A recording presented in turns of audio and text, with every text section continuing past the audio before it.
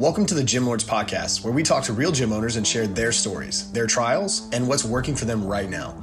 To apply to be a guest on this podcast, click the link in the description. Hope you enjoy and subscribe. What's going on, everybody? Welcome back to another episode of the Gym Lords Podcast. I'll be your host today. My name is Emily, and joining us on the show is Joe from Demarco Training out of New Jersey. What's going on, Joe? How are you doing today? I'm great, Emily. Thank you for having me. Absolutely. So we're excited to have you on the show today. But before we dive into the nitty-gritty of what you guys have going on and how you run Demarco Training, tell us a little bit about how you describe your business to people and what made you want to start your gym in the first place. My current studio is about 6,000 square feet. It's big enough to do training for personal training, small group classes, and large group classes, which is what I designed it out to be. I've been a lifelong coach and trainer, and so after all that time, I kind of put together a facility that was meant for training, as opposed to for memberships where equipment was all over the place. We train general population cases and athletes and professional athletes and rehab clients as well. And, I I have different prices for different age groups and different levels of training so that everybody can afford their opportunity to get some personal training in their life. And I'm located in Hamilton, New Jersey at suite number 9 on 100 Youngs Road. So anybody in New Jersey wants to take a swing by and see it, we'd love to see it.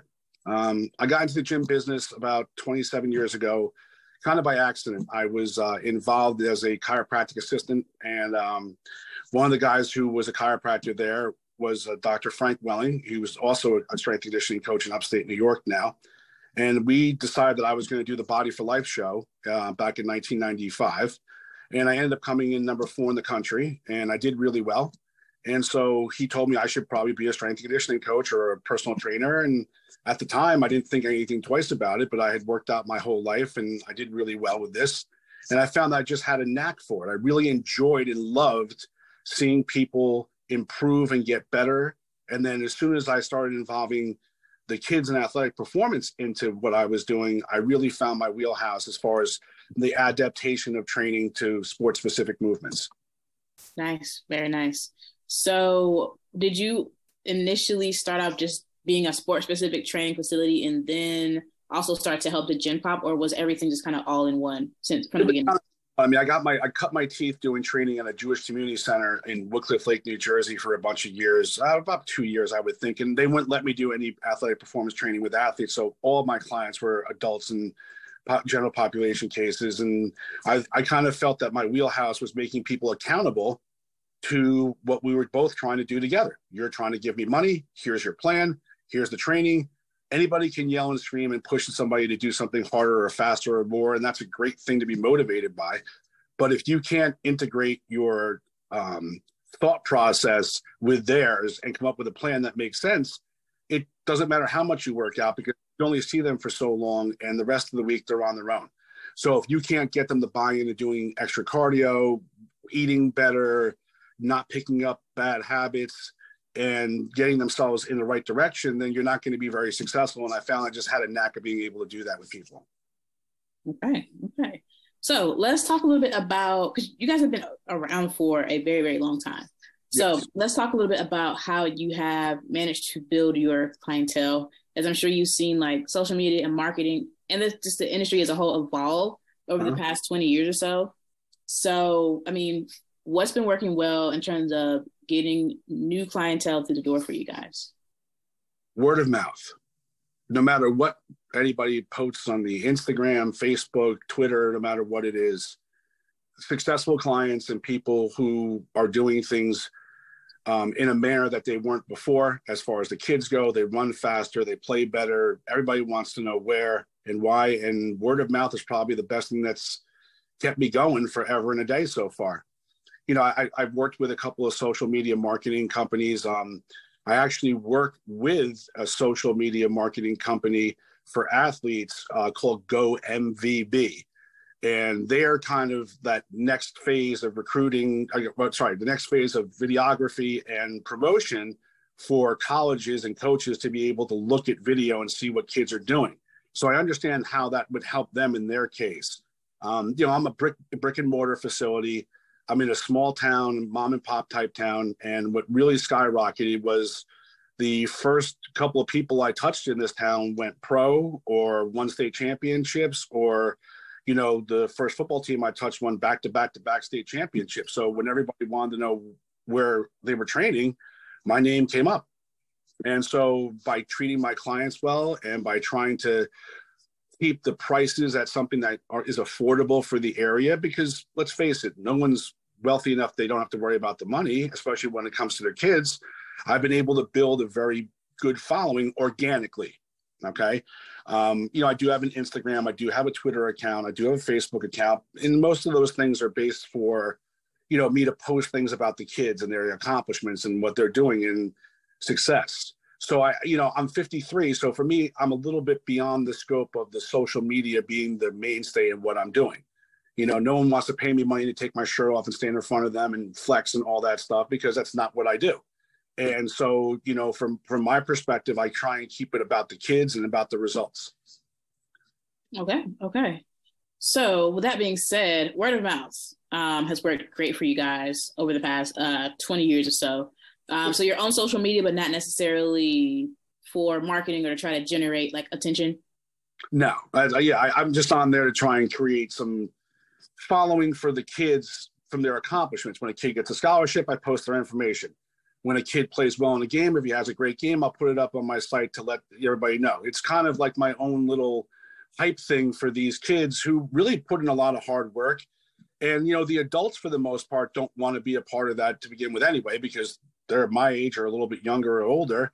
So, for them, I like to steer them towards Google, which I think Google has actually been a very big help as well, in addition to that word of mouth. The reviews that are left for me, my rating, the way that they create an area for you, that you would be the top person that people go to based upon the reviews and the work that you've done. And, my motto is integrity in training, because I don't like to be BS or BS anybody else about what they're doing. And I guess that's really where I think the social media aspect for me is just the moon.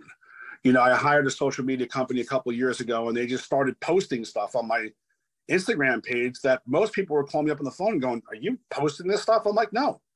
I'm like, the media company is doing it, but I'm not going to have anything that anybody's going to post on a Instagram page or on a Twitter page. It's going to make 35 or 40 people come running in the door the next week. It just doesn't work that way. And I know that some people would argue that it does. And I would think that most of those people are probably, interested more in online training services, or they have a gym that like they want memberships to, where people are just looking at it, liking it, and going there. In my case, you have to be evaluated first before you step in the gym. So before anybody comes in, you have to be evaluated. Once we go through the evaluation, we find out what the corrective measures are to make sure you can do baseline movements properly before you do that. And then the training program begins. And so most people who want to join a gym, they want that knee-jerk reaction. I come in, I love the gym, I love the equipment, I love the people, I'm joining. And so for that investment, I think it's a lot quicker of a fix for social media. Gotcha. Okay. So with kind of what you just mentioned, like your process of onboarding your clients, do you do that for adults and kids as well? Everybody. Okay. So let's talk a little bit about client retention, because I know you guys have been open for a long time. What do you know what your client retention is on a month-to-month basis, or like how long does the average member stay with you? Well, usually until they're done. So, I do have sectional return people. So I'll have a 3-month program, a 6-month program, as far as the classes go. So people will stay for that long. And then I want the kids to get out of there and go play, because they're kids. So, unless you're, 18 or 17 and older, I want you playing different sports. I want you taking the athleticism we're creating and going out and using it. And then, the clients will shift based upon the time of year and what season is being trained for. I mean, I have to be honest with you. I think my client retention is somewhere like 97%. Like people who leave always come back the next year when it's time for them to train again. I've kept my Mercer Chiefs, process open now for 4 or 5 years, and they want to continue to do it. So I think if it's successful and it works and the kids enjoy it and the parents can see results, then you're going to get it. And then same thing with adults. I mean, if if I have an adult that wants to lose 40 or 50 or 60 pounds and they're doing privates, once they lose the weight, I try and encourage them to come to the group classes for adults and not spend so much money so they can continue to maintain what they're doing. So I guess my retention rate's really high until they graduate and then they move on to college and play, in which case I don't get to see them very much. The college kids are training when they're at school. They come home, they may train for a month or so here or there, and then they go back to school. That's usually the way it works. Yeah. So with the athletes, every athlete's going to have like a season. And we talked a little bit about this before we actually went to the interview portion, but how do you manage like kind of the up and down trend of the seasonal athletes coming in, when, like business wise? You have to stay ahead. So like in January, February, and March, I'm marketing for the summer. In May, June, July, and August, I'm marketing for the winter. So, I try and keep everybody apprised of what we're going to be doing training wise and the cost and where we're going to be and how it's going to be set up and what the days and times are going to be. And I think if you stay ahead of the season, then you should be okay. But, that also goes, I'm lucky in the sense I've been in business for so long that I don't have to really run out and get new clients, because if you do a good job, the old clients bring new ones with them. Yeah, absolutely. So talk to us a little bit about the team that you've built. I know that you do have some other coaches and staff on to support you, right? Yeah, well, Garrett Simone is now in Colorado. I think he's got hired by a place out there. I'm waiting to hear back if he got the job or not, but he was excellent. Most of my trainers have all been clients of mine when they were younger. So Anthony Viquez, Nick DiGennaro, Jeff Wiley, Big Rich isn't with us anymore, and Garrett Simonian, they were all clients of mine when they were younger. And they went to college, got their degrees, and wanted to come work with me for a little while and got their certification. So they're coming in, they're learning a craft. If they like it and they love it, and they can go and take it with them wherever they want to go. And what's interesting about it is the fact that I'm hiring people who have already been through my system and know what I expect. It makes it that much better. Yeah, I can see that. I definitely see that. I've hired outside trainers, and I'm not trying to say anything about who goes to college or who gets a degree in exercise science, but listen, fitness has been fitness for 200 years, maybe longer.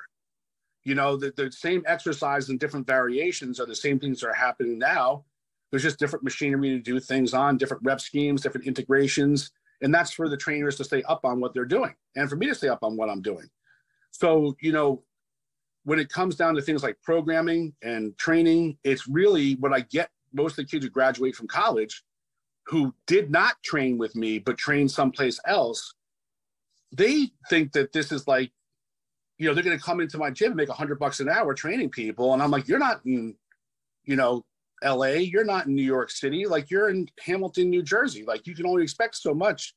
And that's not what you can get paid. And not a lot of them, but most of them don't work out who have that expectation.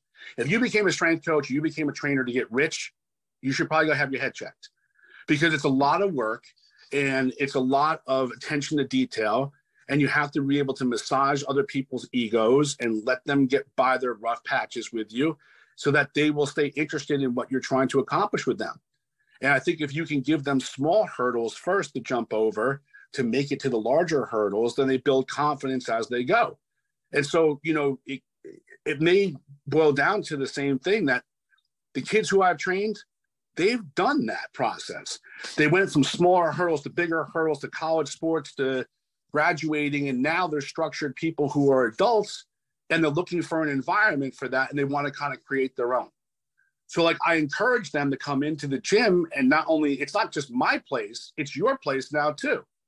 So the people who rent space for me, Vince Wood and Melissa, like they rent space, it's not my gym. When they're there, it's our gym. So try and be a part of something, and don't close off any channels of learning. Yeah, I love that. Always got to be perpetual learners, lifelong learners, as I like to say.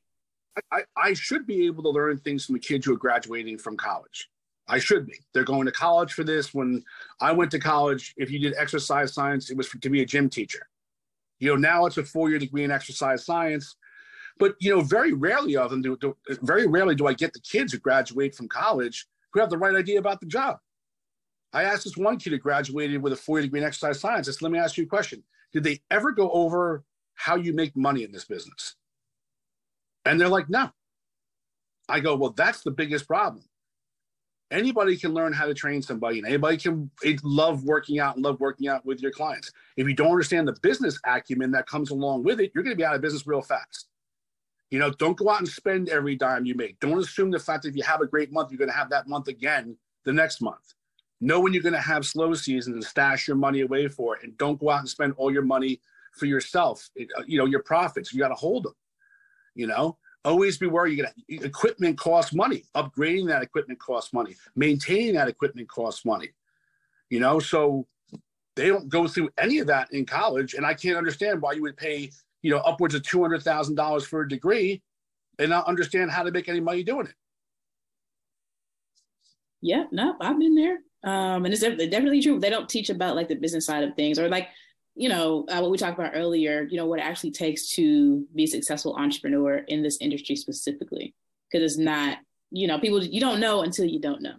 Well, I had a good start. Before I was in the restaurant business. Okay.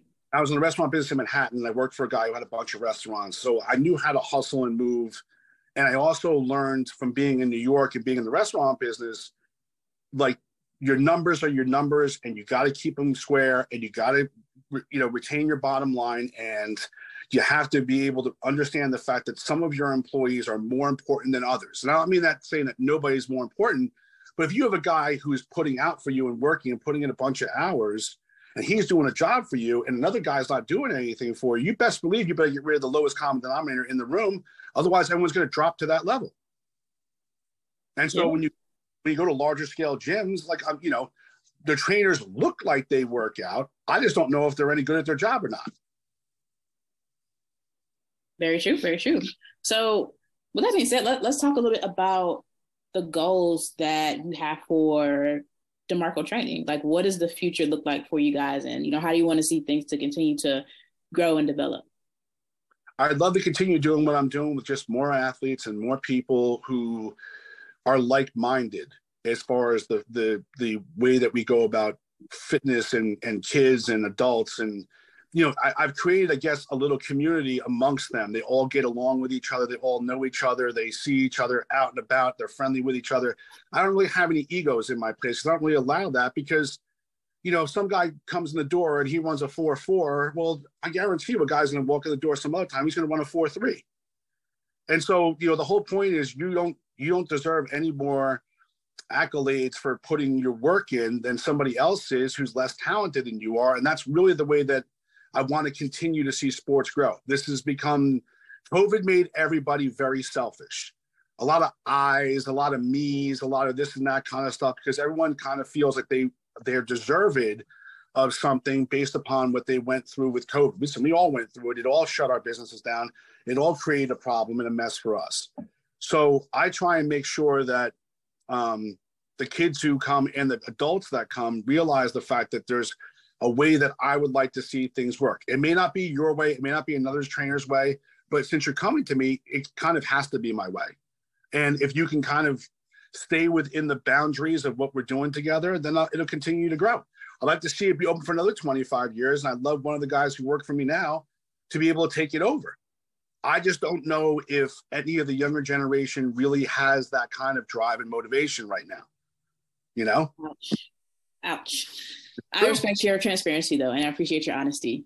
Listen, so, okay, like you kind of hire young people all the time, and some of them are great, but I think when you start to give them the ability to branch forward, it's not that they don't have the ability. I think they're just scared, and they're very uncertain. They don't want to take the risk, and I think that that's really what I'm trying to get at is that not the broad stroke everybody in an age group.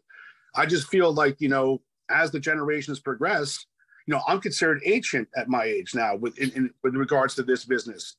But 25 years ago, when my grandfather was, you know, in his 50s or 60s, he was actually in his 70s back then, those were the people we looked towards, and that's how we worked. So, you know, my grandfather was in World War I and World War II. There was no quitting him. He drove an ice cream truck. So I wasn't going to turn around and be like, listen, there's no work here. When I first opened my first gym, my first big box gym, I put in 100 hours a week. I got rid of my apartment and I slept in my office because I couldn't afford it and because I wanted to make it work. If you told somebody who's 20 or 25 years old that that's what they would have to do to be successful 25 years later, they'd walk out the door. Okay. Very, very people have that drive. So my next question for you is, earlier you mentioned that you're in your 50s, right? So, yeah. I mean, what are you, outside of the gym, what are your goals? Like, would you like to see your role in the gym change at all? Like you mentioned, like maybe one day, like one of the trainers to kind of take things over and, you know, run the gym for, but like ultimately what's that goal? Like, do you want some more of your time back? Do you travel more? What's that look like for you? Honestly, I just want my business to progress the way most businesses progress, which is, you know, you get to a point, your staff is competent and they're confident and they're able to do the same things that you are to a certain degree. Mm-hmm. And just to help them along and get to that point where they become a lot more independent. If I could get out of the business at some point, I think that's everybody's goal, you know, to be involved in it, but then transcend into a different form of what I'm doing. I might want to go work for the Mercer Chiefs, say, and get more involved in the hockey specific training aspect of what they're doing. I may want to turn around and get involved in the local community high schools and help out the kids more directly. Or I could just stay open and continue to do what I'm doing until I can't do it anymore, in which case I'll probably have a pretty healthy lifestyle for the next 25 to 30 years. So it's not too bad. You know, I have hobbies. I'm newly married again for the second time. I have 3 stepchildren and I like to spend time with my wife and my family doing those things. But, you know, I don't foresee there being a time frame where I won't or shouldn't work. I think when you stop working, you stop being motivated. And so I would always want to do something and stay involved in the facility and what's happening there and just be able to survive and make a living and be happy and stay up for another 25 years, you know? Yeah, I love it, man. Very well said. So I got one more question for you before we wrap things up on this episode. Think back to 23 years ago, before you started your facility, and just kind of, you know, thinking about all of the things that you've learned over the course of your career as a business owner. Give yourself one piece of advice that you didn't know that you needed to hear back then. One word, 2 words, actually. Sorry to say that. No partners. Okay. Partners are for dancing. Okay. Okay. So if you have a facility and you need to get funding to open your facility, make sure the person that you're getting involved in is only a money person and is not going to hamstring your business with the money or the way that they pay the bills or not pay the bills. The problem, I think, with some people in the gym business is I think they're more about the gym than they are the business. They want to work out. They want to be involved. They want to maybe train people or bodybuild or all this. And I think the business acumen part of it is so much more important as far as longevity. And I've made a lot of mistakes as far as partners go. You know, I mean, I've had partners, they weren't all bad, but the only partners I've ever had didn't really have the best interest of my members or the gym or my clients or anybody else involved. They just want to know when they can start pulling their checks out. Gotcha. So they weren't necessarily focused on the people over, you know, the amount of money they can make. Is that what you're saying? Yeah. Well, you know, guy invests, you know, money in your facility and he has a percentage of your business and, you know, he may or may not control the checkbook because that's usually how they come into your life as people who see what you're doing. If I had $1 for every dad or rich mom and dad that came up to me over the years and said to me, you know what, I love what you do for my kid. I want you to open a bigger place, or I want you to do this, or I want you to invest in that. And that's the worst thing you can do. Because they don't understand your business. They don't understand your model. They don't understand what you want and what got you to that point. And we're all tempted by the fact that we can, like you said before, one day make enough money where we can travel, right? Maybe have downtime, spend more time with our family. And we all want that. But just be smart about who you get involved with and where their money comes from. because if you follow the money, sometimes it goes someplace that you don't want to know about. All righty. I like that. Thank you, Joe. Well, Okay. Before we wrap things up, tell our listeners where they can find you. Sure. My Instagram is dtrain36, which is capital D, lowercase e, TRAE 36. And I'm located at 100 Youngs Road, suite number 9 in Hamilton, New Jersey. Zip code's 08619. And I also have a Twitter, which is Joe Demarco 3. And, for a guy who doesn't like the internet too much, I have all the things you need to be successful. And my Facebook page is Demarco Training Systems. So you can go to any of those places and take a look at what we do with the kids and the athletes and the adults. And, I hope you guys will enjoy yourselves while you're there. And you're doing a really great thing for the community because, nobody really wants to talk about the business side of a lot of things. And I try and explain to people all the time about the gym business. It's not the same.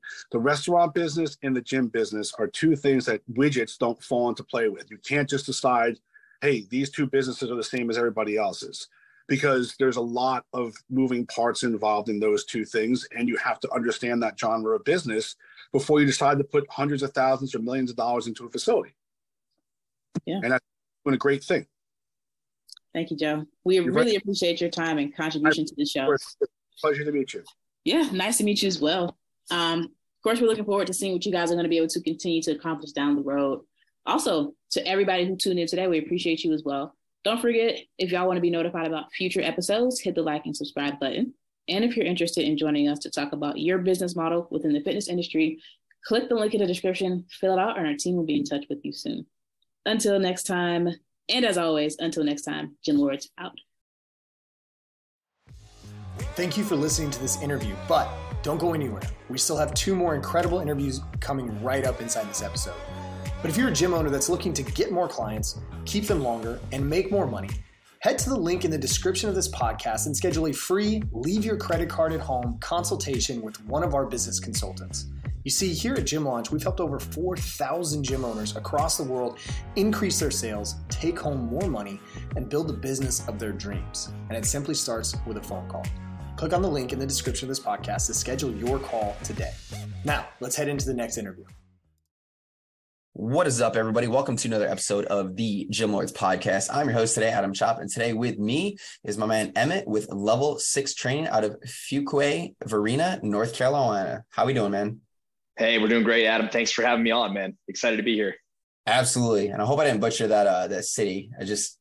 Hey, it's a tough one, man. Fuquay Varina, you nailed it first try, so we'll roll with it. Beautiful, man. Well, cool. Yeah, likewise. Thanks for taking the time. Hopefully the weather out there is not too bad. It's pretty nice here, so I got to imagine it's decent up there. Yeah, we're doing all right. I think we're high 60s, maybe low 70s today, so that's kind of ideal, almost spring weather for our area of the woods. Absolutely. I think I read it's gonna be like 85 here today, so I'm like, all right. Aside from all the pollen and all the yellow stuff covering my car, it's cool. It's fine. That's right. Yeah, we got I call it when the Hulk sneezes all over I got an awesome black Jeep Wrangler, and the Hulk will sneeze on it once a year, and I got to wash it like 5 times in a week. So yeah, I just take a little pit stop to the car wash and just spray it off. Cool, man. Well, I'm excited to get rolling into this. I know we had a nice lengthy pre-pod conversation, so let's kind of share it with the listeners. I'm going to go ahead and let you just talk a little bit about yourself, your experiences, passions, ultimately what led up to you opening Level 6 Training. Sure. Well, I think the biggest thing for me is growing up, I was a lifelong athlete, and just absolutely loved growing up playing sports. My sport, a lot like yourself, was football. From age 5 all the way up through college. Started with flag, and then started to get into the contact leagues, and I was a little bit older. And I'm sure, as you know, as a football player, you actually spend a lot more time doing off-season conditioning, weightlifting, preparation than you actually do practicing and playing your sport. So honestly, that's the first time I connected with resistance training and working out and being disciplined and trying to work on my fitness so that I could be the best football player that I could possibly be. And both my parents are 5'8". My dad is 5'8". He's an engineer, never really played sports. So I never knew if I was going to have the size to play at the next level.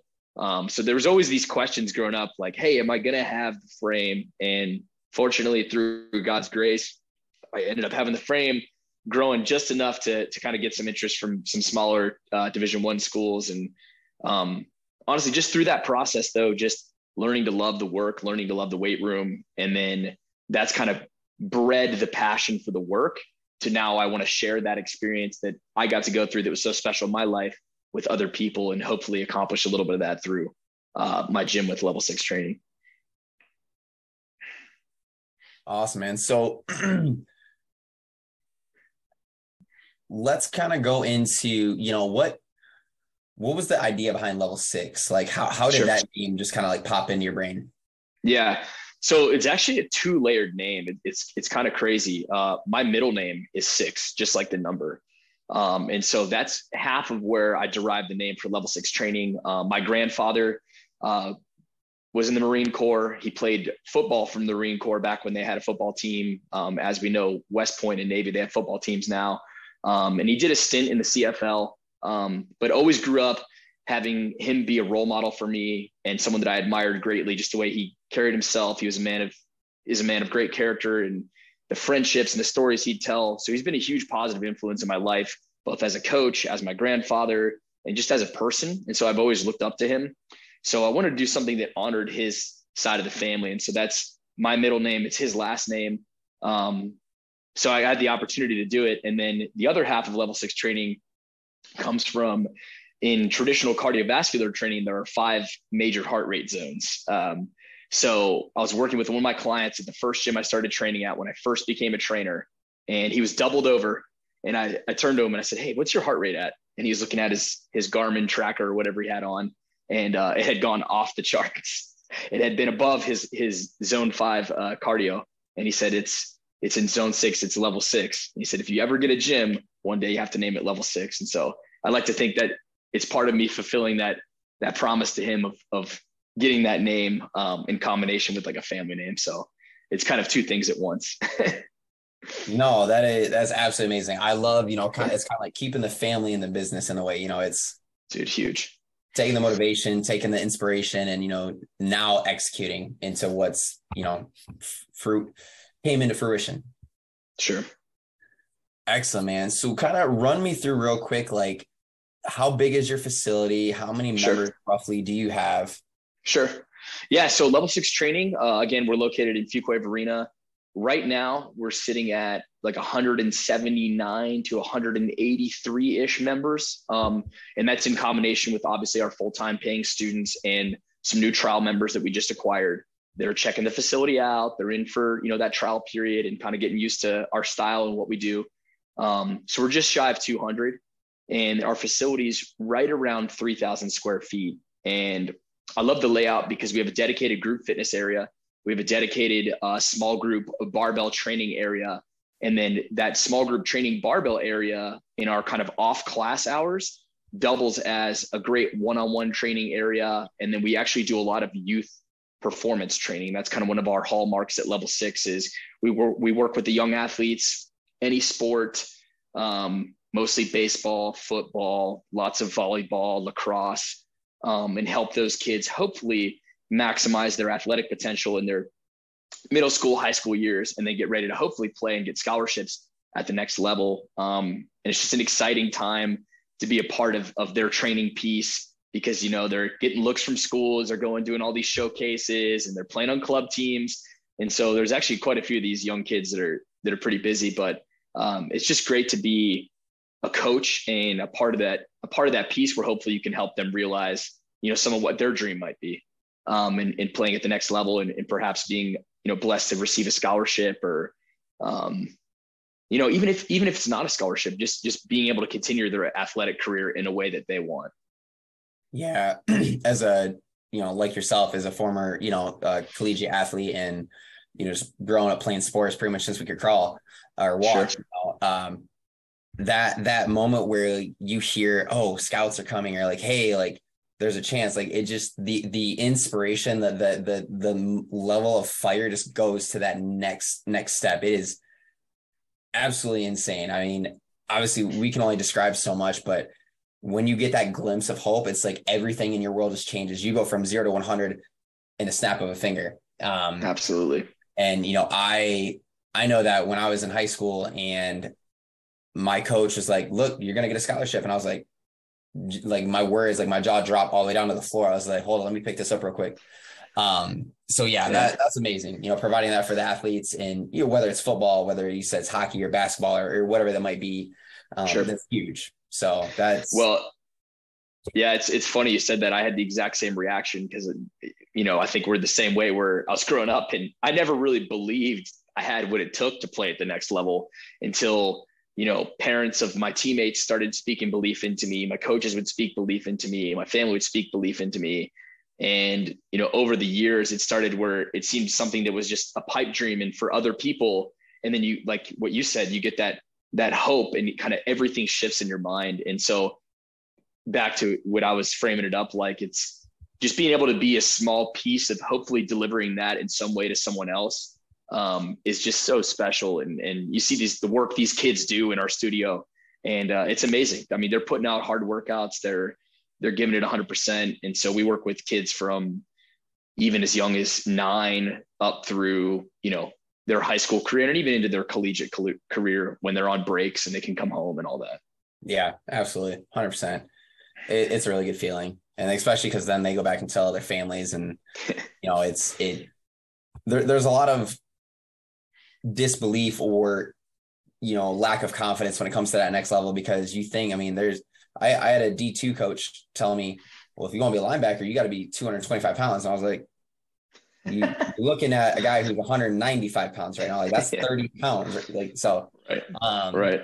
But yeah, so it was, it's good, man. Well, speaking of goals and things like that, you've been in this organization and your business now a little over 2 years. Sure. What,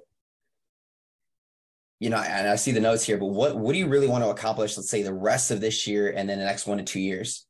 Sure. And, this is honestly, Adam, an answer that's changed for me. And I'm sure a lot of gym owners listening to this out there can relate to, having these amazing goalposts, and you kind of have what's ideal for you and what you want.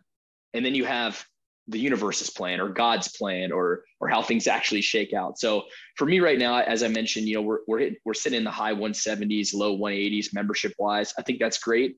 But I want so much more for this space. I want to see it maximized. I want to see us, at capacity to where we're really starting to impact, a larger number of families in our community. So I'd love to take us from where we're at now to around 250 to 300 clients by the end of the year. That's really kind of what I'm putting in my crosshairs as our short-term goals.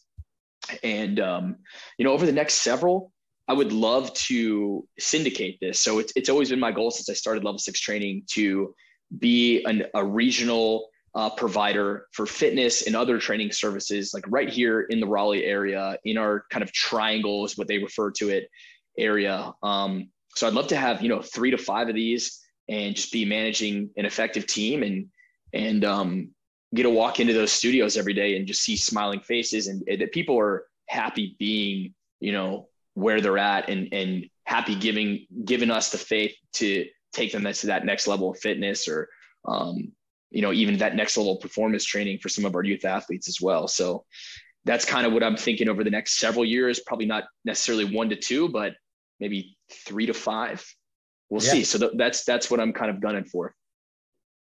Honestly, and it's, I don't know if you ever heard of a vision board, but it's like, you throw it out there and you just keep working towards that goal every day. And, God might grace you with, something sooner rather than later, or, hey, he's like, nope, we're right on par for that 3 to 5 year mark, whatever the case is. But as long as you're just continuing to hustle and grind, then, things will come to fruition as they foresee.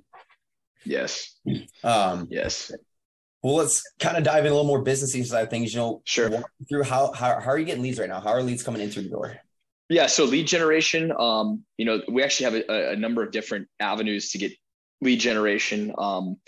First and foremost, I'm huge on, the fabric of the people that we already have and kind of tapping into the power of word of mouth and the people that are already using your service. So that's where it starts for us. Our current clients, keeping them posted on whatever introductory offers that we have going on. Here's some free stuff. Here's a free class. Maybe we're doing a free week. We just wrapped up a promotion this past month where we did 4 weeks for free, which I know sounds crazy, but we got these people with friends out there. We want to give them something where they can try us, and for an extended time to where they can actually derive a lot of the benefits of the service and the program that we're offering. And it's just enough time for them to see that and then know that to get the real lasting results and change, they have to continue. So that was kind of the impetus behind the 4 free weeks. But so we definitely have word of mouth. We're running paid advertising on our social media platforms, Facebook and Instagram primarily for those. And then we have a website through Squarespace. I built out the framework of our website to begin with. And then I brought on our creative director now, Trevor, who helps me kind of tee everything else up and make changes where it's more user-friendly experience than what I could ever put together, because I'm technologically challenged at times. But so those are kind of the 3 primary areas. You got word of mouth, you got paid advertising through our socials, and then we have a website that through traffic gets lead generations pushed to us. So that's kind of how we've started to build our funnel in the early phases. Absolutely, man. So with that, when you say paid advertising through, are you guys like hired an agency that runs all the ads, or is it more like you and somebody are kind of working through the Facebook and Instagram yourself? Yeah. So we don't have like necessarily an outside agency. My creative director, as I mentioned, Trevor, actually has a decent amount of experience doing media ads. Like he actually runs a small media company that he started that takes on a very small list of clientele. So he has a pretty good proficiency with that. And also, filming the creative, getting the clips and producing these elements that belong in that creative segment. Yeah. So he's got some skills in that area. Excellent, man. That's awesome. And then so with the current modes of generation, what would you say is the current, foot traffic through the door? Like maybe on like a weekly basis, are you seeing, like 5 to 10 leads, 20 leads a week? Are you seeing 50 leads a month? Kind of walk me through that. Yeah. And it will vary a lot month to month. And I'm sure a lot of gym owners can relate out there. It depends on the time of the year. It depends on the promotion you have going on. Right now we wrapped up probably arguably one of our better promotions, and we've been seeing consistently 5 to 10-ish new leads I would say 5 every week. And then, this past month, probably getting close to 15, 20 territory over the month of February. So yeah, I'm pretty pleased with that. I mean, that's great foot traffic for a studio our size. And it keeps us, and I don't even know if this is a thing, but in my mind, growing at the right speed is also a consideration. Because as you and I have talked before, I've been in organizations where the growth metric is you add 100 people at once or 200, and all of a sudden that operator, that manager, that team is now drinking from a fire hose to meet everybody, make an authentic connection. And then it's, you've almost captured too many people.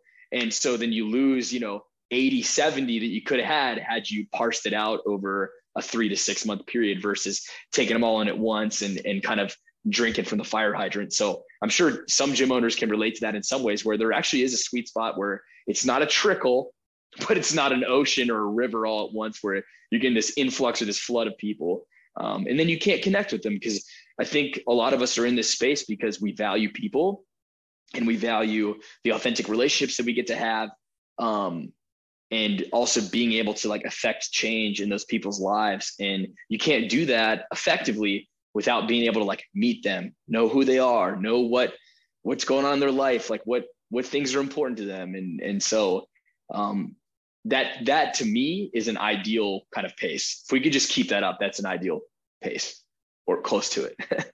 Yeah, close to it. Yeah. Obviously, like I said, I always tell people, or, we always have this conversation between gym owners and it's like, nobody ever gets into business just for the simple fact because they just want to like bring smiles on people's faces. Like, yes, that's a part of it. And if you focus on that, everything else behind it will trickle. So it's like, sure. Where do you find that happy medium where it's like, yes, like I'm in it for the people, but I still have to make a living because this is what I do full time, Absolutely. Unless, certain gym owners do other full-time jobs and stuff like that. But right. More power to them if they can pull that off, because that's impressive. That's a lot. Yeah. Especially, I mean, yeah, you got to, yeah, you have a little girl, and it's like, there's other things too that take place of, your time. So absolutely. Cool, man. Love that for you. Yes. So walk me through real quick before we move on, this time last year, like February last year, member wise, word of mouth wise, where were you guys sitting?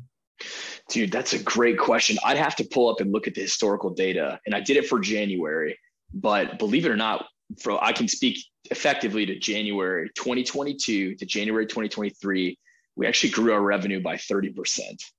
And that's something I'm super stoked about. That's a great metric for us. I brought it up at our quarterly staff meeting because it indicates to me that we're doing the things right as a team that's affecting people to warrant this type of growth and warrant this type of change. Because no matter how effective your marketing tools are, no matter how effective your funnel and lead generation and capture is, if you're not serving people the right way and your service isn't providing value, those people are going to move on to the place that's going to help effectively address their needs and get what they paid for. So it's definitely, I'm not making any bones about it. It's a huge win from a business standpoint. And we got a long way to go. Yeah. But to me, it's an important win because it shows me, hey, we're fulfilling the promise of what we're here to do with Level 6. And it's people are seeing it. They're, referring and recommending friends. And so that growth, that 30% that I mentioned from January to January, that's powerful because it indicates a lot of things. And, we just rolled out our first genuine paid advertising campaign in January. So this is the first calendar year where we've undertaken doing, legitimate paid ads, paid campaigns with an effective marketing strategy. It's not something that I was financially prepared to do much before this year. Just to keep it real with all the other gym owners out there. I know you guys can relate to like, wow, now I got to have budget for payroll, budget for ads, budget for buying equipment. Like it's a lot to kind of manage and structure effectively. But this year we're in a position to do that. And we finally have the systems in place within Level 6 where I feel comfortable bringing a good influx of people month after month. Our team is solid. They know what they're doing to an extent. Obviously, we all have things we'd love to help with our team. And then, of course, ourselves as owners as well. But I feel confident bringing people in now. We got our system. We got our product. We got our service down. Now the gym is ready. We got the equipment in place. And so now we're confident bringing in a good influx of people and seeing what we can really do. Because when we started, we really didn't know what our space would be able to handle in terms of capacity. We didn't know what we could do revenue wise. Like there were all these question marks, and to be 100% real, we're still figuring that out. We don't know. It's almost like, in kudos, growth is huge. And obviously now it's time to scale the growth. And right, like you have the right team in place, you have the metrics and the systems to where you amped up, let's just say those leads. Now, maybe you go from 5 to 10 to now you're going 10 to 20, right? Now you're doubling that base. Right. You're helping more people. You're reaching more people, students, athletes, elderly, middle-aged, whatever the case is. Now it's like, now we tackle this journey and then we say, okay, we can fix this, this, and this, or we can change this, and boom, here we grow. Right. So yeah, love that for you, man. That's huge. And then I lost my train of thought here, but let's move into, retention. Obviously you've been around for a couple years, month over month, attrition, typically you want to be less than 6%, less than 5%, something like that. Sure. Where do you guys stand when it comes to bringing in new people and then, having certain people exit out? Well, that's a great question. And it's, and I'm going to use a phrase that all those gym owners out there that are listening to this podcast can definitely relate to. And it depends on the day, right? Like a lot of days, or I should say some days, I feel like I take one step forward and then 2 steps back when it comes to that. I will say our long-term retention numbers are well above 90%. And I'm really proud of that because we have an engaging service. If people aren't using it, one thing that I think might be a little bit different about what we do at Level 6 than maybe most places, we don't do long-term contracts. I'm actually a firm believer in if people want to be here and they want to pay for that service and, they want to get in, the highest term of contract we've run is 3 months. Because again, this service is meant to serve people. It's meant to show people, hey, here's what we're about. And I firmly believe if they see the value in it and they see what we're doing and they see what we're trying to do in their life, at least they'll stick around. So we haven't run the 12-month, we haven't run the 18-month. And I'm not necessarily against those things. I just, over the years, have found so many problems with like billing and enforceability. And then there's a lot of mitigating factors that have come up in people's lives where over a 6-month, 12-month, 18-month period, it becomes harder to enforce as a gym owner because, well, Susie Q moved to Nashville 6 months ago and you haven't seen her, but her account kept getting billed. Like, how do those things happen? So I've really moved to a shorter term, almost month-to-month model with our client base because I want people actively engaged day to day. They're using the service. They're tied into what we're doing.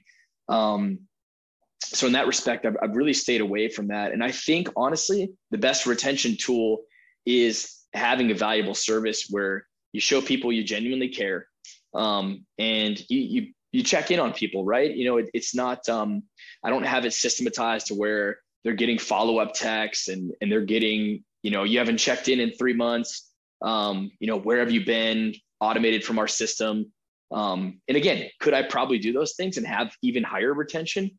Possibly, but I firmly believe that retention starts with when people walk in the door, you show them what you're about and they genuinely want to be engaged with the service. It's not trying to keep people because they want to leave. It's showing people why they should stay. And I think that's an important differentiator for us. That's enabled us to have, like I said, you know, probably just over 90% long-term retention.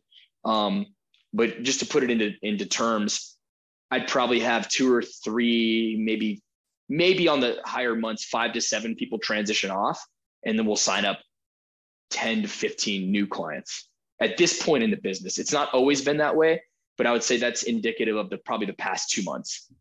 So we have like maybe 5, 7 people leave, and then, you know, maybe double to, you know, 150% of those people sign up. Yeah. So I mean, you know, 5 to 7, we'll just throw numbers out there, but, and then, you know, you would say probably like 10 to 14.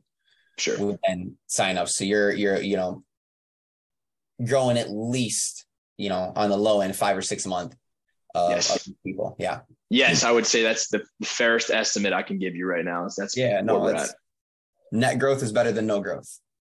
Yeah. Tell me about it. Especially for, you know, as we all know, there's rent, there's leases, there's pockets that got to be paid, you know, things like that. Absolutely. Yeah, man. Like I said, absolutely love that. So kind of your sales process, you know, somebody comes into level 6 and like, oh man, I heard about you guys from John Smith, whatever, you know, what would be your first initial consult? How would that look for a new person? Like, what do you guys sit them down? Do you assess them? Love it. Ask them all these questions, you know, kind of walk me through that process. Yeah, it could look like a number of things depending on what service they want to onboard with. So for us right now, I mentioned those introductory, low barrier to entry introductory options, something free, something super low cost where they can try us for a long time and see if we're a good fit. And there's no pressure, there's no obligation after. So let's say someone comes in on something like that, like for example, our 4 weeks free promotion that just ended. Depending on their level of readiness, if they're coming from I will say similar program like an OTF, like possibly a burn boot camp, like even some CrossFit places, and they have a familiarity with the group setting, I'll instruct them to arrive, you know, maybe 10 minutes prior to their first class, and I'll give them a private tour of the studio. I'll show them around. I'll talk with them, kind of get to know them a little bit, and then let them try their first workout for there. If it's been a while and they indicate that to me through the prospect process and they feel more comfortable having a meeting, we'll invite them into the office. We'll do a 15 to 20, maybe sometimes 30-minute kind of private consult, get them feeling good, explain the principles of our program, what their options are, and just make sure, again, that they're feeling super comfortable because and I know the gym owners out there listening can identify with this. It's like, we want those clients to win long-term, and the version of them that showed up and made the inquiry at the gym beats the brakes off the version of them that wanted to sit at home, stay on their couch because they were afraid to sign up for a gym because they let themselves get out of shape and they just don't have that self-esteem or that confidence to go into a setting and start making changes that they know they need to make. So I try to make it absolutely as easy as possible for people to get started. There's no pressure. We offer a ton of scaling in our workouts, so they can do some very, very hard variations, or if they've taken 10 years off, and I've seen it, 10 years off from working out, let's get them back in, let's get them feeling good so that they can actually stick with the program long enough to see the benefits. So yeah, either a private meeting, private tour, or if they're feeling comfortable, hey, show up a couple minutes before class and we'll give you a quick rundown of kind of what we do. That'd probably be something I do. Be like, all right, just throw me in there. Ring of fire. Let's go. See, that's what I'm saying. Yeah. Like a guy like yourself, man, you wouldn't even need the private tour. You'd be like, all right, where are the weights at? Oh man. It's funny. I was just looking at like my seconds on like my gym membership, and I was like, I'm not going to say what they are, cause I'm not going to. Yeah. But we always get a little bit of a funk, right? And thankfully, like February has been a much significantly better, but we always get in that, where it's just like, you got stuff going on, you let it overtake you. And, sometimes you just got to dial it back in, refocus. That might be a 6-week challenge. That might be just, getting up at 5 a.m. and just getting it done. Dude, amen. And credit to the people that do that and get up at 5 a.m. And we have clients at level 6 that do that 5 days a week during the weekdays, and they're up and they're at that 5:30 a class every single day. Credit to them. These are hard workouts. But it says a lot when you're able to do that for yourself through the hard times and through the struggle that we all experience, and the days where you're doubting the journey. And, I think we can all relate to that so well. It's like, man, can I really do this? And then you'll have some days that are like, wow, this is great. Being a business owner is the best thing ever. And then some days that are quite the opposite. And, that's what makes it a fun game. It's almost like riding a roller coaster. That's true. As long as it stays on the tracks. Yeah, amen. Stay cool. Buckled in. That's right. Yeah. Buckle it in and push down on that roll bar or whatever it's called. Yeah. Lap bar. Yeah, absolutely. The lap bar. Yeah. Cool, man. A couple last questions here as we get ready to wrap things up. It's been a pleasure talking to you and all the things that you're doing. Yeah. Likewise, man. With your sales process, you said you have a great team. Yeah. Are you one or the only like primary seller, or do you have like a good group of dedicated like salespeople, whether you have like a studio manager or an assistant manager or a team lead that does the selling, or is that mainly you? That's a fantastic question. So I would love to get to that point where we have a dedicated sales manager, we have a dedicated studio manager. Like I said, we're 2 months into this thing. I only have one location at this point, so I'm happy to continue to operate as the sales manager, in a lot of respects. But I do a lot of training with my team to the sales front. So everyone on staff is equipped to do sales. They know the sales process, and they're actually quite proficient at it, a lot of them. And we got some newer trainers that haven't, been able to get spun up, so haven't had the full runway to learn our entire system. But everyone on our team is prepared to do sales. I would say I do probably 80% of the, from the prospect phase, figuring out which program, which service they belong in the most, whether it's our group fitness classes, whether it's small group barbell training, or whether it's private one-on-one training. So I would say, 80% of that right now. And then a couple other people on staff who are the heads of those different types of programs will handle prospects that come in on that funnel. And so when someone comes into our prospect funnel, they actually can pick, what program they're most interested in. And then based on that, the person who's most directly in charge of that will handle that sales process. So yes, I'm still handling the majority of it. I would love to get to a studio manager point when it's feasible from a payroll standpoint, and probably when we're doing more of like an area manager type role, and hopefully we get 2 or 3 of these things rocking and rolling. But right now with our single unit, I'm happy to continue to be the bulk of the sales and, getting people acclimated to what we're doing and showing what we're about.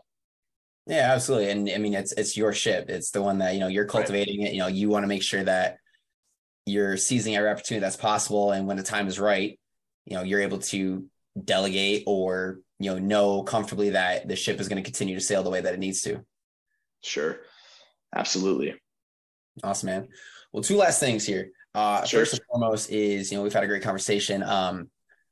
Somebody else that's looking to jumpstart their own fitness business, whether it's a group class, whether it's a kickboxing, whatever it is, what words of advice would you give somebody that's looking to start their own?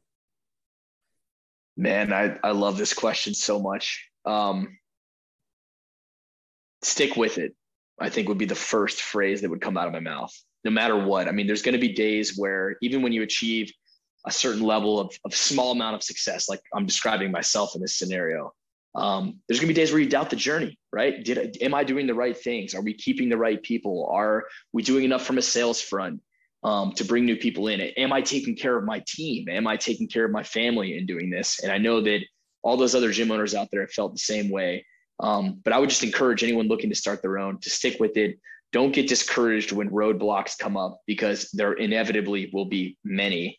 And it can get hard. I mean, you can doubt, you can get in your head, you can start to second guess and question decisions that you make, but don't get in the mindset that giving up or packing it in is even an option. The real ones and the people that are in this game for a long time soldier through, and they find a way to be resourceful in those moments where they feel like they don't have the options that they need. So that would be step one: commit fully, dive into it, persist, never give up. And then secondly, and this is kind of like a bit more tactical advice, I would say control your overhead. And by that, I mean, I see these people that take on these, very sexy investors. They come in with a lot of outside money. I started level 6 on credit cards. I didn't have a loan. I didn't have any sexy outside investors. I didn't have a robust savings. Like I told you before, I kind of just left a role I had been in for 5.5 years. So I started on a shoestring budget. I pretty much bootstrapped this thing up from zero without any outside investors or outside help. But what happens is you get this big number. Let's say you get a check for 300 or 500, or, you're taking out loans close to $1 million, and you build this big, beautiful facility, and all that's great. But don't forget, in order to pay back all those loans and pay off all those investors and hopefully people that will become business partners of yours for a long time, you have to start with controlling your overhead. I've been an owner in studios before where we had $12,000 a month in base rent. And that's a high bar to meet. And you're in a ritzy, sexy location. I'll tell you guys, for the purpose of this podcast, it was downtown Nashville that I'm talking about. We were right on Broadway in Nashville. Awesome. It was a sexy location, man. You think, we're going to get all these people. There's 60,000 people that live within a walkable distance from here. It didn't happen that way. The traffic made it so hard for people to get to the studio. They had to fight traffic for 30 minutes to get to a class. Then they had to leave and fight traffic 30 minutes to get back out so they could shower and try to go to work. It wasn't feasible for a lot of people to get in like we thought it would be. And, you're in that scenario where you have a high bar to jump over, and that's without payroll, that's without taxes, that's without all the other costs and expenses. So my advice would be, find your low overhead, do some realistic budget projections on what your break-even point would be with your member base, and really work from there, and just do what makes the most sense. Don't get I call it starry-eyed, but don't get glitzed and glammed by, wow, I have all this outside money. We got $500,000. Let's pimp out our studio. Let's make it look super sexy. And then you get caught up, and all of a sudden you have $15,000 a month you got to clear, and you only have 80 members to start. And it will be like that for a while. It's a long grind to build your membership base up, even in the best of scenarios. So I would say control your overhead would be a huge one, because I've seen it. I have friends, I have people that I call on a semi-regular basis that are gym owners in this area that have fallen victim to that. And they have these sexy, awesome gyms that if you walk by on the street, you're like, dang, that's super cool. And it is, but they have the golden handcuffs of like, now I have to really grind to pay off these investors. I have to really grind to pay off all this. And so their path to real profitability and being debt-free in their business is much, much longer. So I know that was kind of a long answer, but dude, I've made the mistakes personally, and I have a lot of friends that are unfortunately in a boat where they're stuck. Yeah, no, those are very wise words. It makes sense, especially, today's economy and just, the increasing rent prices and things like that. You want to make sure you're just, whatever you're doing, you're being financially smart. to the point where it's not going to take you 10 years to return on investment, right? It's, you want maybe 2 to 5 tops. Yes, that would be incredible. That's perfect. Yeah, absolutely, man. Well, cool. Appreciate that answer. And obviously everybody else out there listening to us too. Last thing for you, give a shout out to your facility. How can members listening right now, how can people listening right now reach your facility, whether it's a website, Facebook, Instagram? Love it, man. Well, we're at level6training.com. That's www.level6 like the number training.com. We're on Instagram at level6training. I'm personally on Instagram at trainwithe6. So feel free to DM me, guys, reach out. Always love hearing from people that are in the arena that I'm in, and look forward to connecting with anybody who wants to chat or hit us up. So awesome, man. Appreciate that. I'm getting you a little follow right now. Love it, man. Cool. I'll tag you back on that. No absolutely. Problem. Well, hey, everybody, that's been the show for today. Everybody out there listening, Emmitt's got a great story, very humble, very passionate about what he's doing. So if you're in the area, or even if you want to check out his business online, go to the website. And more importantly, if this story inspires you to want to share your perspective on what you're doing in your business, maybe some successes, some opportunities, some struggles, feel free to click on the link below, type in your information, and we'll get you on the show. But until then, y'all, that's been another episode of the Gym Lords Podcast. Gym Lords out. Thank you for listening to the podcast so far. Don't go anywhere. We still have another episode coming right after this word from one of our sponsors. The Gym Lords podcast is sponsored by Prestige Labs. Prestige Labs is the first and only nutritional supplements company built by gym owners for gym owners. Prestige Labs solves the problem that all gyms have experienced: the broken inventory model, low commissions, and even lower quality products. Prestige Labs provides 100% drop shipping, zero inventory, PhD formulated high quality supplements for you and your clients. The goal is simple: cover 100% of your rent while never sacrificing your integrity. To learn more, or to become an affiliate of Prestige Labs for free, apply at affiliate.prestigelabs.com. That's affiliate.prestigelabs.com. Double your client results, double your income. You can head to affiliate.prestigelabs.com to become an affiliate for free. Now stick around for the rest of this episode. Use coupon code GYMLORDS on prestigelabs.com for 20% off all future supplement orders. What's going on, everybody? Welcome back to another episode of the Gym Lords Podcast. I'll be your host today. My name is Emily, and joining us on the show is Marie from Ab and Flow out of 2 locations, Ohio and also Chicago. What's going on, Marie? How are you doing today? Hey, I am doing great. How are you? I'm good. Thank you so much for asking.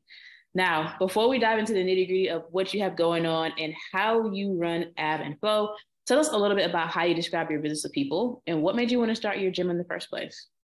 Sure. So Ab and Flow is a boutique Pilates studio. So we offer private sessions, duet sessions, and group classes, but our group classes are very small. So our Chicago location, we limit it to 4 people in a group class, and our Ohio location is limited to 5 people in a class. And that sets us apart a little bit just because we want to make sure that we're able to provide a little more one-on-one attention, keep the classes more intimate for our clients, making sure they feel comfortable coming into the studio, which is really one of the reasons why I wanted to open up Ab and Flow as a Pilates studio. There is a lot of stigma around Pilates. I think now it's absolutely becoming something that's more mainstream, but back when I had first opened it, and even prior to me opening it, people, if you didn't know what Pilates was, they were kind of afraid of it. You look at the machines, they look scary. People think it's either for dancers or for rehabilitation purposes. And if they didn't fall into those categories, then it wasn't for them. And I don't fall into either of those categories. Personally, I found Pilates through running and was just so blown away with how much it improved my overall fitness and my running abilities that's how I got certified and really got into it. So I wanted to be able to open up a studio and try to reach people from all different facets and show them, regardless of what your background is or what your fitness level is, Pilates could be a great addition for you. Beautiful. That's very well said. Thank you. Let's go ahead and dive right in and talk about like the business development side of things. So what was the first location you opened up? Was it the one in Chicago? Yes, the one in Chicago was the first one I opened. So I am originally from Chicago, born and raised, and just recently moved to Ohio. Okay. So let's say that I were to move to Chicago like in a week from now, right? And I'm looking for, which I actually am, looking for like a Pilates studio to call home. How would I know that you guys exist and are out there? Sure. So we are on social media. We have a website. I would say most people find us through social media or word of mouth. I think it's really interesting between Chicago and Ohio. Our marketing plans are different. The areas are a lot different. In Chicago, you can walk 3 blocks and run into a Pilates studio. It's a pretty saturated market. But because people walk everywhere, we positioned ourselves in a prime location. We get a ton of foot traffic. We were really lucky that way. And I had been in the Pilates world for a very long time, so already had a decent clientele base. So really worked on pulling from them, working from them, offering friends and families discounts when we first opened to get the word spread, to get people in the door. And then we get, honestly, the most feedback from how people are finding us is usually through our Instagram. So I would say that's like our biggest market pull. And that's for both locations now. So we saw that in Chicago, that's where we're found for a lot of things. And we're starting to see that here in Ohio as well. So really trying to hone in on that social media game, which I will admit I'm not always great at, but that absolutely seems to be a huge avenue. So for Ohio, we're putting a lot of focus on our social media. We're also doing a lot more outreach within the community because we are one of the only boutique studios within the area. We're able to partner with local businesses and doing outreach that way. So just within my area, there's a Lululemon down the street from us that we've partnered with. There's a bridal shop that we've partnered with to get brides ready for their wedding. We've got, there's a baby store down the street from us. So we're pre-postnatal, so things like that. And so we're really trying to channel the community around us to spread the word that we're here. Okay. So let's talk a little bit more about social media. Is this all like organic content that you're posting, or have you started to learn about like paid advertisement? So it's all organic. I have learned about paid in that I know you can boost a post on Instagram and like pay for it that way. I've done it a couple of times. We didn't see a huge influx of anything when we do paid versus just doing our organic. So we normally just stick with the organic posts. I do find that when we're posting videos or a reel, we get more interaction that way versus just doing a picture. So we constantly are trying to like add to the story and let people know and do reels. And we do little workouts and things like that on Instagram. Okay. Is there anything in particular that you've noticed that's working well in terms of getting that engagement up on social media? I think the frequency in which you post. So I will say I am guilty of when I was in between, like opening this location and moving from Chicago to Ohio, I kind of fell off of making sure we were staying up on our postings and things like that. And that does make a huge difference.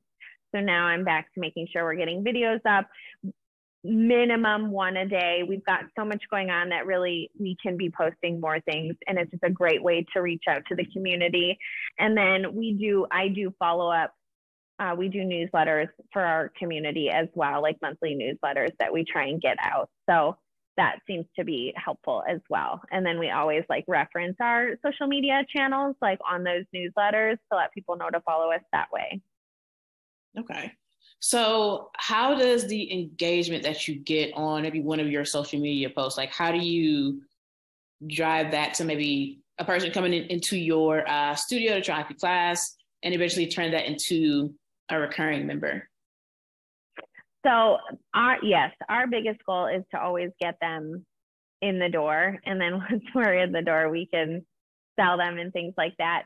And a lot of it is I like to ask questions, like make sure that we're being as interactive as we can. So you're getting that person like, we'll have you DM us, ask us a question about this. We try to put up, this is our schedule, this is how many spots we have left. And then you can literally swipe up to sign up. So we have it all linked to our schedule. So we see a lot of that interaction that happens on Instagram come over onto our website then. And then once they're there, they have to create that profile. And then we have their contact information. We could do a follow-up. Hey, I noticed you created a profile. Do you have any questions about our classes? And then that's me actually interacting directly with them once we get them on to our scheduling platform. Okay. So yeah, let's continue to walk through that process. So like what happens after they create the profile and they're on the scheduling platform? So they have the ability to book right from there if they want to. It does come through as a lead. So for me, I get an automatic email that lets me know we have a new lead. And then I can look to see, did they do anything? Did they sign up for a class? Did they purchase an introductory session? I usually give it 24 hours before and see what they end up doing. If nothing, then I'll reach out with that welcome email, thanking them for creating a profile, asking them if they have any questions, or seeing if I could help them sign up for anything. Nice. Okay. So are you also doing the sales as well? Yes. Okay. So is all that done? Is that done in person, or is that something that you also do like? Normally it's done in person. We offer intro rates for all of our, like we have an intro rate for our group classes, an intro rate for our private sessions. So once we have them come in, the sale process usually happens like after they take that first class. And then we ask them, we follow up with them, how did they feel, things like that. And usually we try to get them to buy right then and there. We'll offer like a same day, like you'll get 10% off if you sign up for a package the same day that you do your first session. Mm-hmm. Okay.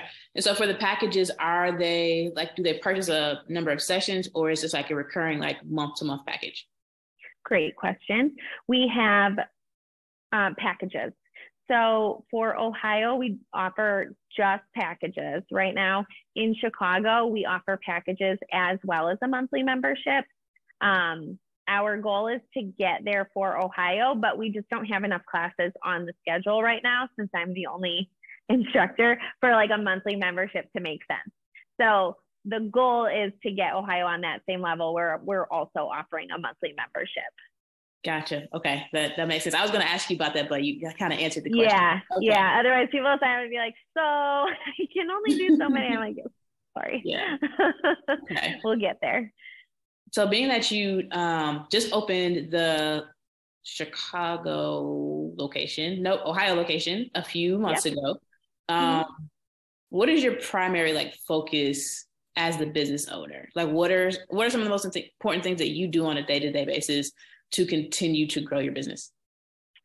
So my immediate thing is revenue and making sure we're bringing in revenue. It absolutely makes it a little tricky being the only instructor here and having to manage the business side of it.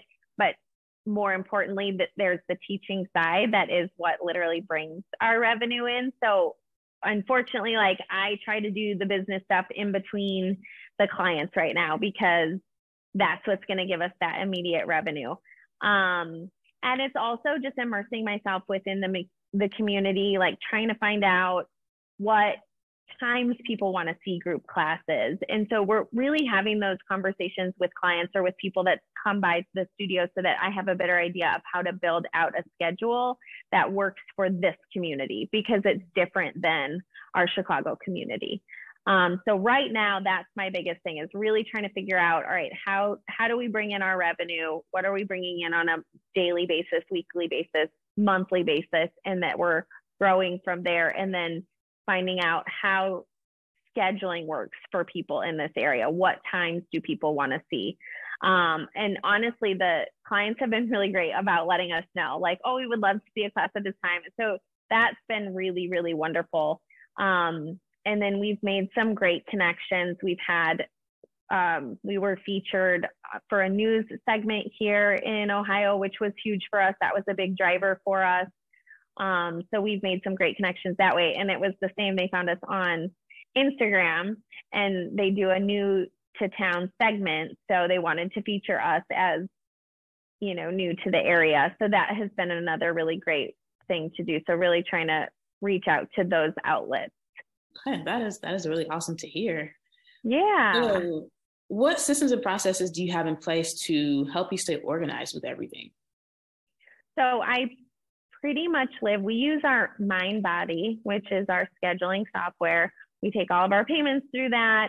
I live out of that scheduling system. So I'll block, if I don't have a client, then this is my block for doing payroll. Then this is so I literally just live out of that one. So I did, when we first opened up Ohio, I was going to try a different scheduling system, but then it was like I had Chicago on MindBody, I had a different scheduling system for Ohio, and then I was trying to put all of my personal, whether it was phone calls or marketing meetings or things like that, on like a Google Calendar, and I was all over the place. So I ended up going back to just doing MindBody because I have the ability, then I can just block off times and put what we're doing. Like today I have like my interview, and it all fits right inside there. And then I can sync that into my Google Calendar, which is wonderful. So then it just all syncs up.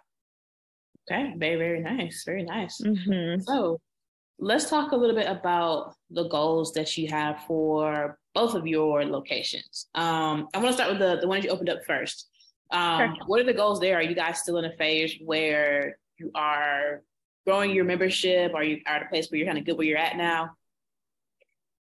So Chicago, we are growing, or we're trying to. We're currently looking for a larger space. That has absolutely been one of our biggest requests, is as much as our clients love that the group class is small there, they are frustrated because everything is waitlisted. And it's not a matter of we need more classes on the schedule. It's more of a matter of, you know, everyone wants to work out at the same time. And like I said, in Chicago, we only have the 4 reformers. So we're currently looking for a space where we can offer 5 reformer and just have a little more room to make the class just a little bit bigger for people. So I'm really excited about that. And then we also in Chicago last year had launched a teacher training program that allows me the ability to certify Pilates instructors. So we now offer that course there as well. And it's twofold. It's really a great way for us to, again, like let people know how great Pilates is, let them turn that passion into being a teacher themselves. And then it also is a way for us to gain instructors for our studio. Because that's always one of the tougher things too, is to find the instructors and find ones that, you know, teach the way your clients are used to. So I developed that program. We rolled it out last fall. We're starting our spring session March, like this weekend. So I'll go back to Chicago and it starts. So we have that going on in Chicago as well. So we're definitely growing there. And we've got 2 graduates from our fall program who are starting as Ab and Flow instructors this month. So it's really exciting. It's exciting to see how that has helped us and is allowing us to grow that much more. Yeah. And then what about for your location that you just opened up a few months ago? So we are absolutely in a growth phase here. And so the goal here is I hope to bring on some more instructors here and then fill out the group class schedule and just the schedule in general. Again, we don't have a ton of group classes on the schedule. We absolutely offer them. We have morning, afternoon, and evening. But I would like to make that schedule a little more robust for our clients, to make sure that people are finding times that work for them and work within their schedule. And it's a little trickier because I balance the group classes between the private sessions I do, and a lot of times it's at the same time, right? So once I get another instructor in here, we can have some of those things going on at the same time, where if I have a private, we can still have a group class. So right now it's just figuring that out and working that out for Ohio to make sure we are being profitable. Yeah, profitable. That's important. So, yeah. And so outside of the gym, like when you started your your gym, were you looking for like the lifestyle that owning a business would provide? I don't know if you're ever fully prepared for what that lifestyle looks like. I think for me, it's funny. I actually I was an instructor, and prior to being an instructor, I had been in leasing. I was a leasing agent. I worked for a company. I worked for a business. So I was in corporate, and I hated it. I couldn't stand it. I would get panic attacks. I just like couldn't figure it out. And then in the meantime, I was teaching like before or after my full-time job. And I finally decided to make the leap and teach full-time. And really at the time, it was just a matter of, I knew the corporate life wasn't for me. I didn't like sitting in an office. I didn't like feeling confined or stuck. And I really enjoyed the instructor life to a degree, except that came with a lot of stress around finances and things like that, especially when you're first starting. And I was like bopping around different studios and couldn't get like a full-time schedule really anywhere. And ultimately went back to a sales job just to have a better structure, like when it came to just to financial stability. So I did go back into sales to try and find that again. And then at that point, the idea was, okay, I'm going to go back into sales. I'm going to do this for X amount of time until I make enough money to open up a studio and do my own thing. And so it kind of worked out like that. I can't say I necessarily expected to open the studio. Honestly, at the time in my life, I was looking for another sales job. I still wasn't loving it. I wasn't happy. I tended to bounce out of the sales, like into different companies every 1.5 to 2 years, looking for something. Like I knew it just wasn't it. And so I was in the process of interviewing for another sales job, and I just happened to see a space available on like a main street that I used to ride my bike up and down every day. And I was like, that just looks like a Pilates studio. Like it just needs to be one. I know I'm not happy. I know making this next career move, like I wasn't going to find what I was looking for. So I just kind of was like, all right, I'm just going to like go through the motion until someone tells me like, you're absolutely ridiculous. This isn't going to work. And everything just kept working. And I was like, the next thing I knew, I was signed a lease like 2 weeks after seeing the space. And I was like, I guess we're doing this. Yeah. So, yeah, I think it was, for me, it was definitely, I knew it was my passion. I knew fitness was my passion. I love working with people in that capacity. I like to help them. I tried it in a corporate setting. I couldn't find what I was looking for that way. So it did become something where it was like, is it money or is it your happiness? And it really was, I just needed to do something that made me happy. And I'm so grateful that it's translated into what it has and become what it has. But I think it has a lot to do with just the passion behind what you're doing. When you just love it that much, it's kind of like you just can't let it fail, you know? Yeah. Well, that's a really cool story. Really cool story. Thanks. Well, Marie, this is a really good place for us to wrap things up on this episode. But before we sign out, please tell our listeners where they can find you. Yes. So you can find us on Instagram at abandflow.com. You can find us, our website is www.abandflow.com. You can also follow us on Instagram at abandflow. So the word "and" is spelt out, A-N-D, in both of those. So yeah, follow us, check out our website, reach out with any questions you have. Would love to hear from you. All righty. Well, thank you so much. We really appreciate your time and contribution to the show. And also looking forward to seeing what you guys are going to be able to continue to accomplish down the road. So to everybody who tuned in today, we appreciate you as well. Don't forget, if you want to be notified about future episodes, hit the like and subscribe button. And if you're interested in joining us to talk about your business model within the fitness industry, click the link in the description, fill it out, and our team will be in touch with you soon. And as always, until next time, Gym Lords out.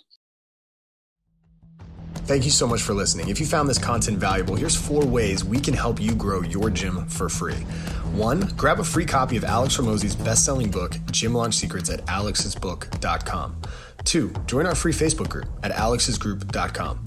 3, if you're a gym owner, you can apply to be on the podcast by emailing us at podcast@gymlaunch.com.